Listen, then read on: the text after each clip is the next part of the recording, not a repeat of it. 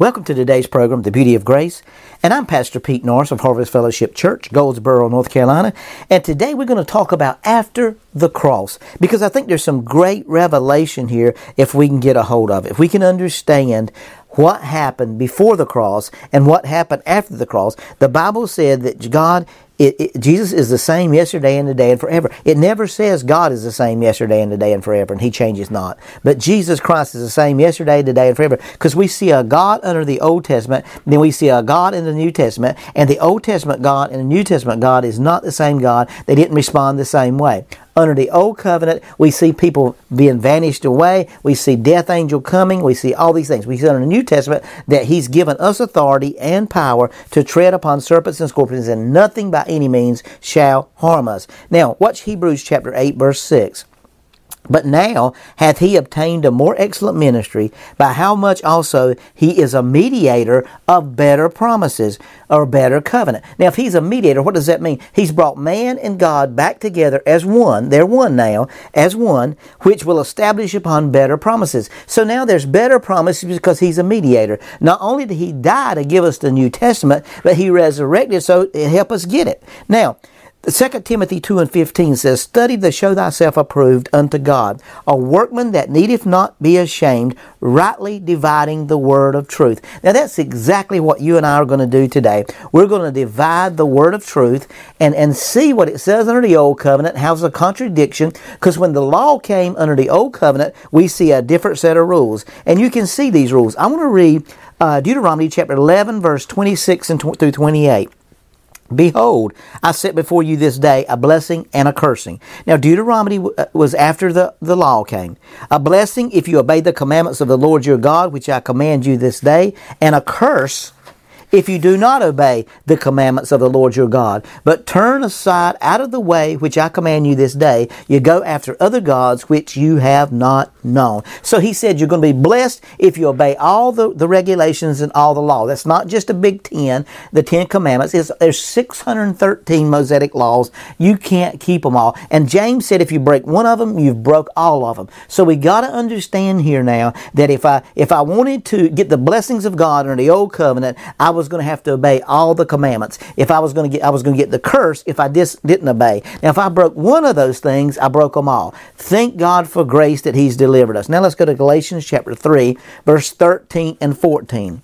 Christ has redeemed us from the curse of the law. So Christ has redeemed us. He's bought us away, taken us out, restored us from the curse of the law. So now it's not about me obeying everything God says. It's not about me. I'm going to be blessed if I keep all 613 commandments.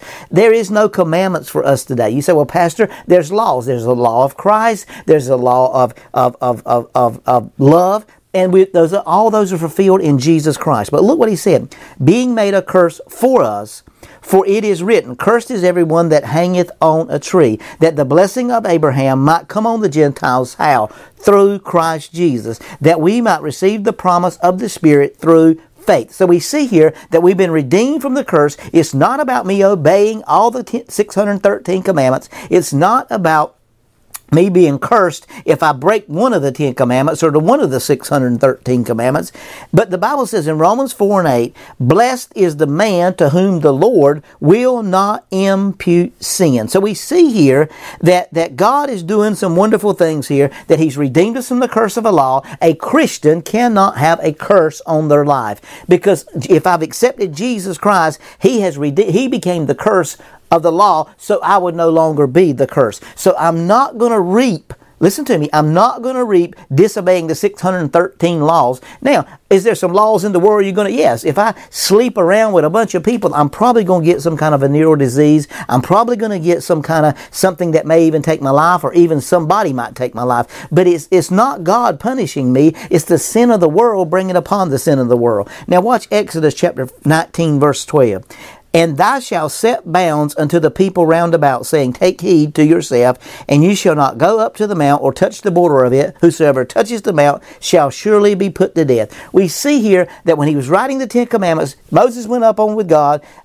Aaron stayed down with all the people. What did they do? When they touched the mount, They could not come near to God anymore because they had sin in their life. Now watch Ephesians chapter 2, 13 through 18. But now in Christ Jesus, you who were sometimes afar off are made nigh by the blood of Christ. For he is our peace, who hath made both one, hath broken down the middle wall of partition between us. There's no wall of partition. Who broke that down? Jesus did, having abolished in his flesh the enmity, even the law of commandments contained in ordinance, for to make in himself twain of one new man, so making peace, and that he might reconcile both unto God in one body by the cross, having slain the enmity thereof, and came and preached peace to you which were afar off, and to them that were nigh.